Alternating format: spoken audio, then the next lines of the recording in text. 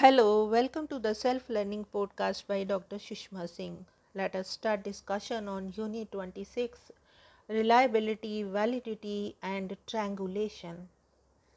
And our topic is Triangulation. You would have by now realized that the various methods of gathering data have different advantages and disadvantages. Apparently, as a researcher, you would like to use methods with more advantages than disadvantages. You would also like to avoid a weakness in one method and use a second method, which is strong in sphere in which the first is weak. Take the example of interview method.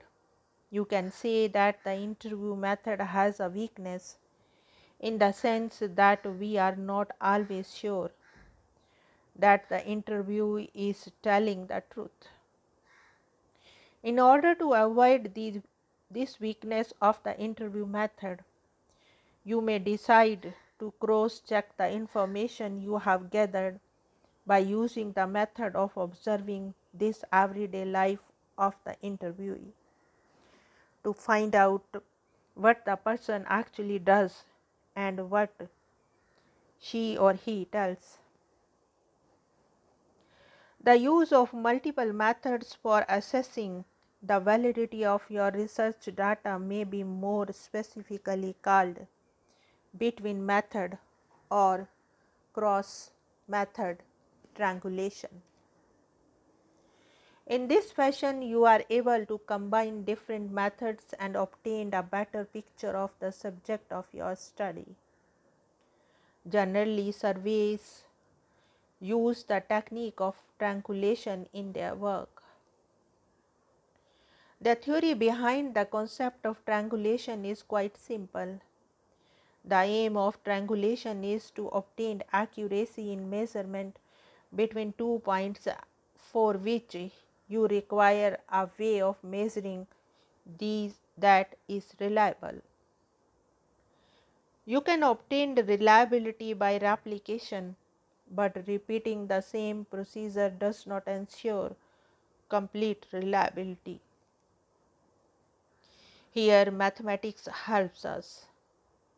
If we take 3 different measurements between 3 points, you can ensure that the measurement of the distance between point A and point B is absolutely correct by using the mathematical principle that each angle of an equilateral triangle is always 60 degrees.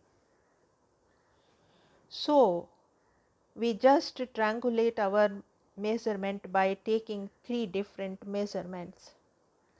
The theory of triangulation provides us in social research some degree of control over the accuracy of data we gather. There are 2 types of triangulation, namely methodological triangulation and theoretical triangulation. Methodological triangulation refers to the way we use different methods in the research process. Theoretical triangulation is the way we use various theoretical perspectives in our research. Let us briefly discuss each type. The first one is methodological triangulation. In doing sociology, a practical introduction, Harvey and MacDonald describe the following 3 types of methodological triangulation. 1. Researcher uses 2 or more research techniques. 2 or more researchers use the same research technique. 2 or more researchers use 2 or more research techniques. You may use methodological triangulation for the following purpose: to gather different types of information, for example, qualitative and quantitative.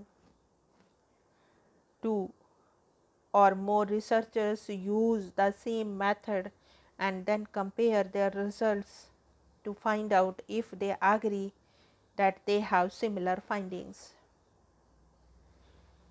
to check that material collected in one form is both reliable and valid. The second one is theoretical triangulation. This form of triangulation is not popular among sociologists. It is of course possible to study a social group from theoretical perspectives of a structuralist and an interactionalist.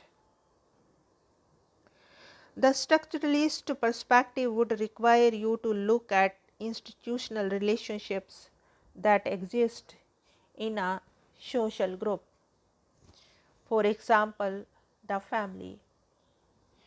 From the instructionalist perspective, you would look at family life from the point of view of individual members of the different families or of particular family groups.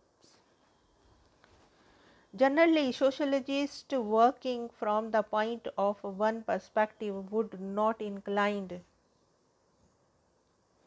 to look at subject of their researches from another theoretical perspective.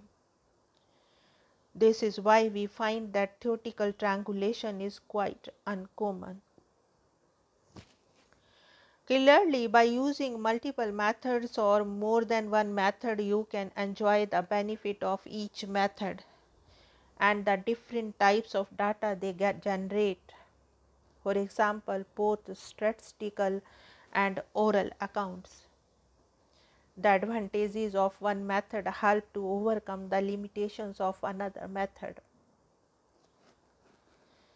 Let us now examine some of the key ethical considerations that a qualitative researcher must keep in mind in our next session.